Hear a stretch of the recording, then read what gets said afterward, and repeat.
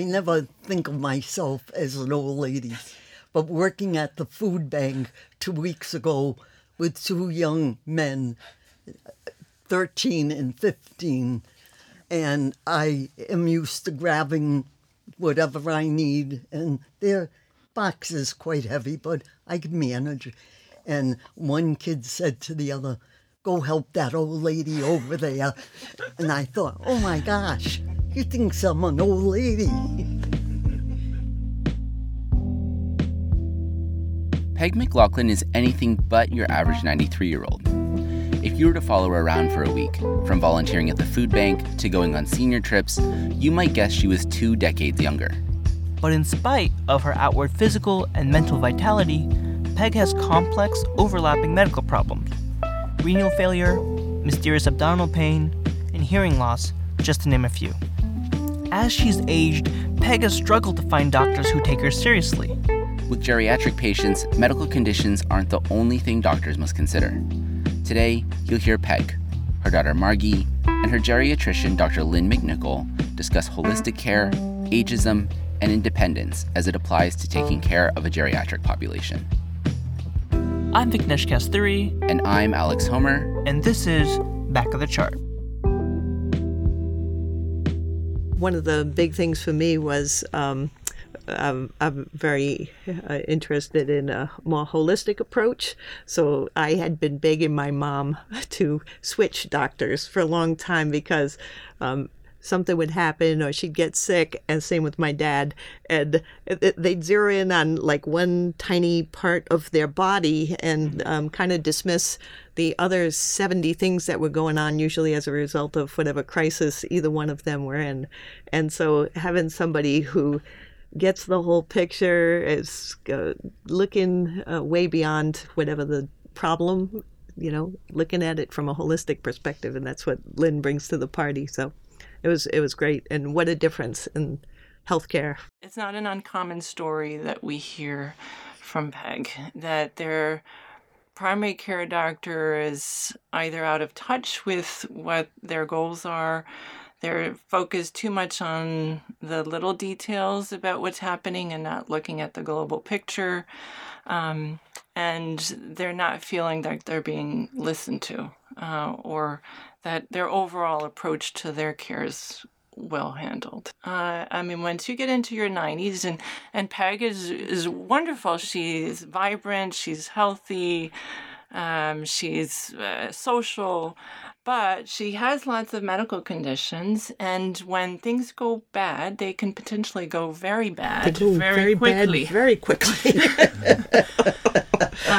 Geriatricians pride themselves in thriving in this kind of complexity. We love the challenge, and if you're the type of person who loves the challenge of taking care of complex people with a lot of ambiguity and not a lot of medical literature to back you up, you can be a geriatrician too. I often think of being a geriatrician as having double vision. So you have to be very detail-oriented, but you always have to have that 60,000-foot outlook. So you have to think of, what am I missing? What are the things I need to be paying attention to? Is this drug causing the problem that we're seeing? What did we do 3 months ago that is now causing a problem? What did we not do 3 months ago that might have been the problem? Or, what does she want? What does Peg want? How much more does Peg want us to do? How much would Peg want us to do if this test came back positive? Or if we went down this road? Is this the road that she wants us to go? So it's always a lot of shared decision-making with the patient, but also with the family, because sometimes they know things that the patient might not be willing to share openly or willingly, or that they might have known historically. My mom is fiercely independent, and my brothers and I frequently will say, "Why don't you let us help you out with that?" No, you won't be doing any shopping for me. I need to carry those bags. I watch my friends, and they let everybody do everything for them, and look at them. So she has to carry those grocery bags, even if it means that she has to go back and forth from the trunk of the car 3 times with 2 bags. She has to do it, and she will give us a slap if we if we intervene. No, I feel you should do for yourself what you can do as long as you can. Then ask for help. I can only say that I've always liked being with people. And having 5 children, I've been always active in Girl Scouts, and the boys have all been in sports. So I've always followed my kids when they were taking part in whatever activity they had. And so as years went on, I just found that I was helping this person or that person. Right. She is my role model. She's what I want to be like when I'm 93. My mom was saying she was a little short of breath, and so any place else in the world, they would have said, and she's often had it happen, and people kind of give you this polite smile and go, well, you are 93. Like that's an excuse for for any kind of thing going wrong. And Lynn said to my mom, oh no, she says, look at you, you work at the food bank, you go on these trips, we gotta look into that. Let's be sure that you're breathing as best as you possibly can, and let's do everything we can to make you be able to breathe really well. And there wasn't really anything remarkable other than knowing my mom and knowing how active she is, and not dismissing her because she's 93. She's more active than people my age. She's out every day. She's got 100 volunteer jobs. She's always helping out with all different things. So she's not some old lady, She's like this remarkable human being, and Lynn gets that and makes sure that she brings my mom like right up to the height, the very optimum that my mom can breathe or walk or whatever. She's great at reminding me, the grocery bag story is funny, but she reminds me that she's trying to be independent. I'm struck by how our attitudes towards death change with age. Consider this. If, God forbid, you had a heart attack today, would you want to be resuscitated? If you're young, or young at heart, odds are you'd say yes. But what if resuscitation meant putting a breathing tube in your throat? Or being confined to a hospital bed for the rest of your days? What if you're 93 years old? Maybe your answer might change. Maybe not. But we're prone to avoid the question of inevitable demise. It's scary and uncomfortable, and there's so much time left to worry about it. But in working with a geriatric population, asking these difficult questions now is imperative to easing the aging process and making sure next of kin don't have to face impossible questions by their lonesome. She had gotten really sick, and her kidneys weren't working, and she had gone into renal failure, and the doctor said to her, it's time to talk about going on dialysis, and she said, oh, we're not going to have any of that. And he said, do you know what that means? And she says, oh, by all means. She says, I'm not going to be like my friends and lay around on the couch for the next 6 months and waiting to die. She says, I'd just as soon go now. It was good. Everything's been good. At my age, I have many, many friends that have had dialysis. They all end up in nursing homes. And right now, I have 2 particular friends, and I love them dearly. But they have to go 3 times a week. They go on dialysis. By the time either one of them get to the nursing home, they are completely exhausted. And the next day, if I go to see them, they are so tired. They do not want to come out to lunch, which they always had wanted to come with us.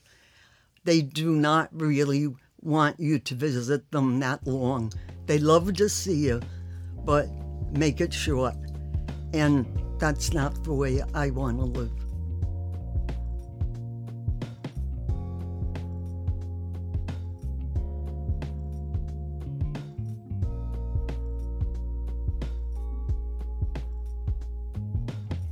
My husband was very, very ill.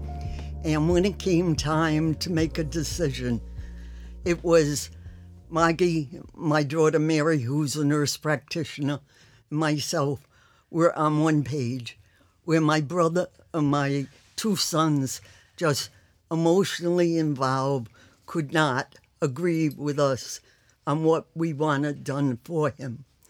So when I was sick last time, I said to Maggie, I am going to write what I want, and I want you to make sure that it's carried out. But what I did was I wrote a letter to each one of my 5 children telling them what I wanted, and I do not want any resuscitation. I do not want any feeding tube. I just want to be able to go to the end of my journey. And I did not want them to feel bad that I was departing from this earth, but I wanted them to follow my instructions.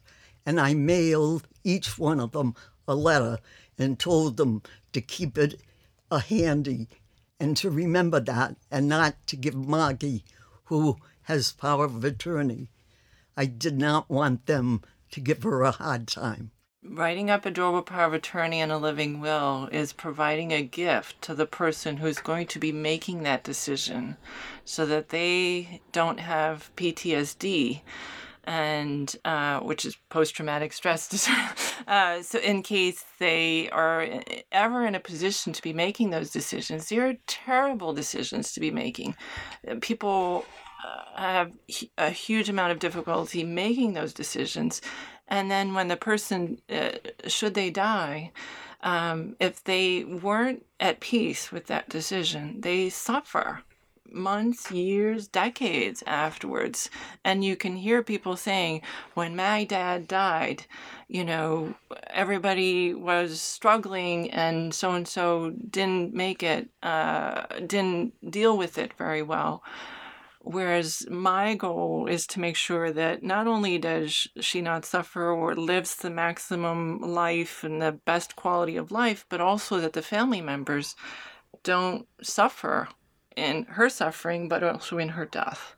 That they are completely at peace with her death, and that they can move on with their life, knowing that she lived the fullest life possible. That's ultimately my goal. Her average life expectancy at 93 is 3 to 5 years at most. And she might be a centenarian. We'd love for you to be a centenarian. No, thank you. Not an unusual response. At my age, I call it the age of saying goodbye. And it's not unusual to go to 2 funerals in a week. And it's especially because of my closest friends. They're all in their 90s. And it's something we all expect. I never worry about it. At my age, I live one day to the other. And I get up in the morning and I thank God every day. And I just look forward to the next day. But if it wasn't to happen, it's okay. Because of all of her colon surgeries, there's a lot of scar tissue that can develop. And so she probably had some scar tissue, and part of her bowel got stuck between some scar tissue. And what we were hypothesizing was that it was partially obstructing. So things were moving, but not well. So it was backing up. It was making her nauseous. It was not allowing her to eat because anything she would come in would have to go through.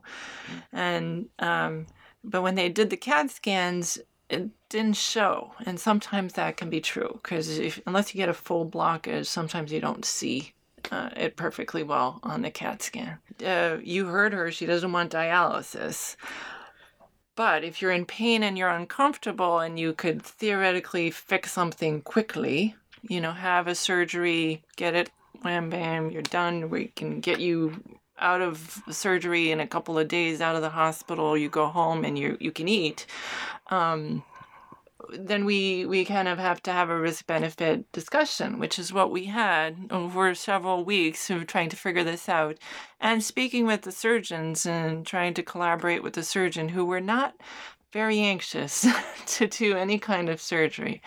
And part of that was me trying to convince them that she was worth having surgery on, that not every 93-year-old is created equal, and we need to take into consideration not just her age, but how functional she is and what her quality of life is. And that had been at such a relatively high level that just dismissing her need for surgery just because of her age, it could be considered ageist. The other doctor was like, yeah, 93-year-olds, we don't do that. And Lynn was a total advocate for my mother and says, you don't understand. You have to see her in action, and really put the heavy press on the surgeon to really consider. Over time, it gradually it went away. So it can unblock, like things will just move around. I mean, things move in the bowels, so things move around, and it became unplugged. Yeah, I mean, we kind of got a bit lucky, to be honest, because you didn't need surgery, and it didn't come to that point, but we came very close to needing surgery. You were losing weight precipitously, and it's not healthy weight. When older people lose weight fast, they lose muscle. So she's not losing any of her fat. She's losing mostly muscle. And when older people lose muscle, and lose weight quickly, they lose their muscle, they're increased risk of falling. And so it becomes a vicious cycle, and you could start the beginning of the end, which we often see. They get an illness, they lose weight, they lose muscle mass, they fall, they break a hip, they can't walk anymore, they end up in a nursing home, and they die.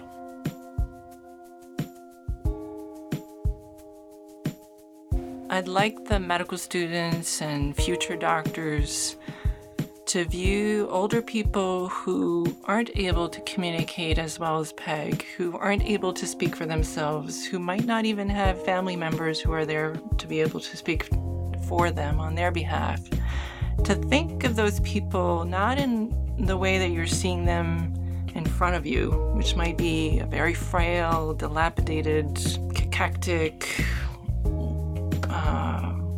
I try not to think of them that way. I try to think of them as who they were when they were at their best.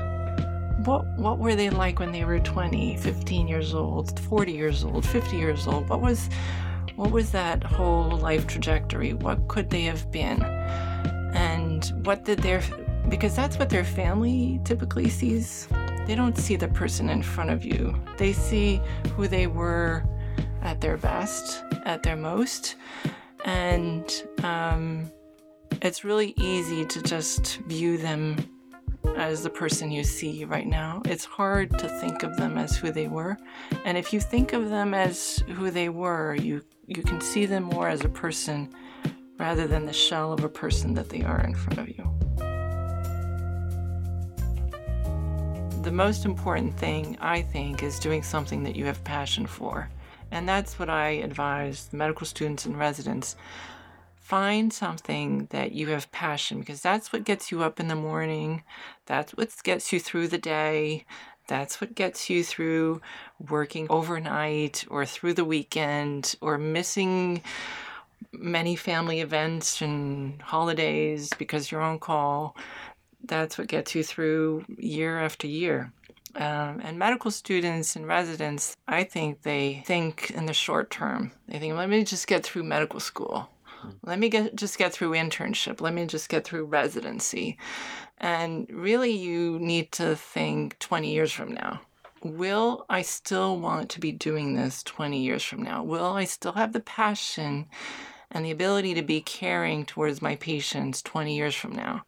And if you can say yes to that, then that's what you should be pursuing. If other determinants are leading you to in a path, then that's probably not the right path. You need to feel like this is your passion, this is your calling. Medicine is not a job. It's not a 9-to-5 job. It's a calling, it's a profession. And in order to do that job well and to do it in a healthy manner for yourself and for your patients, you need to know that you're doing it for the right reasons and you're doing something that you love to do. We'd like to thank Dr. McNichol, Peg, and Margie for sharing their story with us. And we'd like to thank you for listening. If you like this episode, please make sure you subscribe wherever you're listening right now. And if you love this episode, please leave us a 5-star rating on iTunes. It helps new listeners find the show. Next time, we have a fascinating story about what it's like when a provider finds himself on the other side of the Johnny.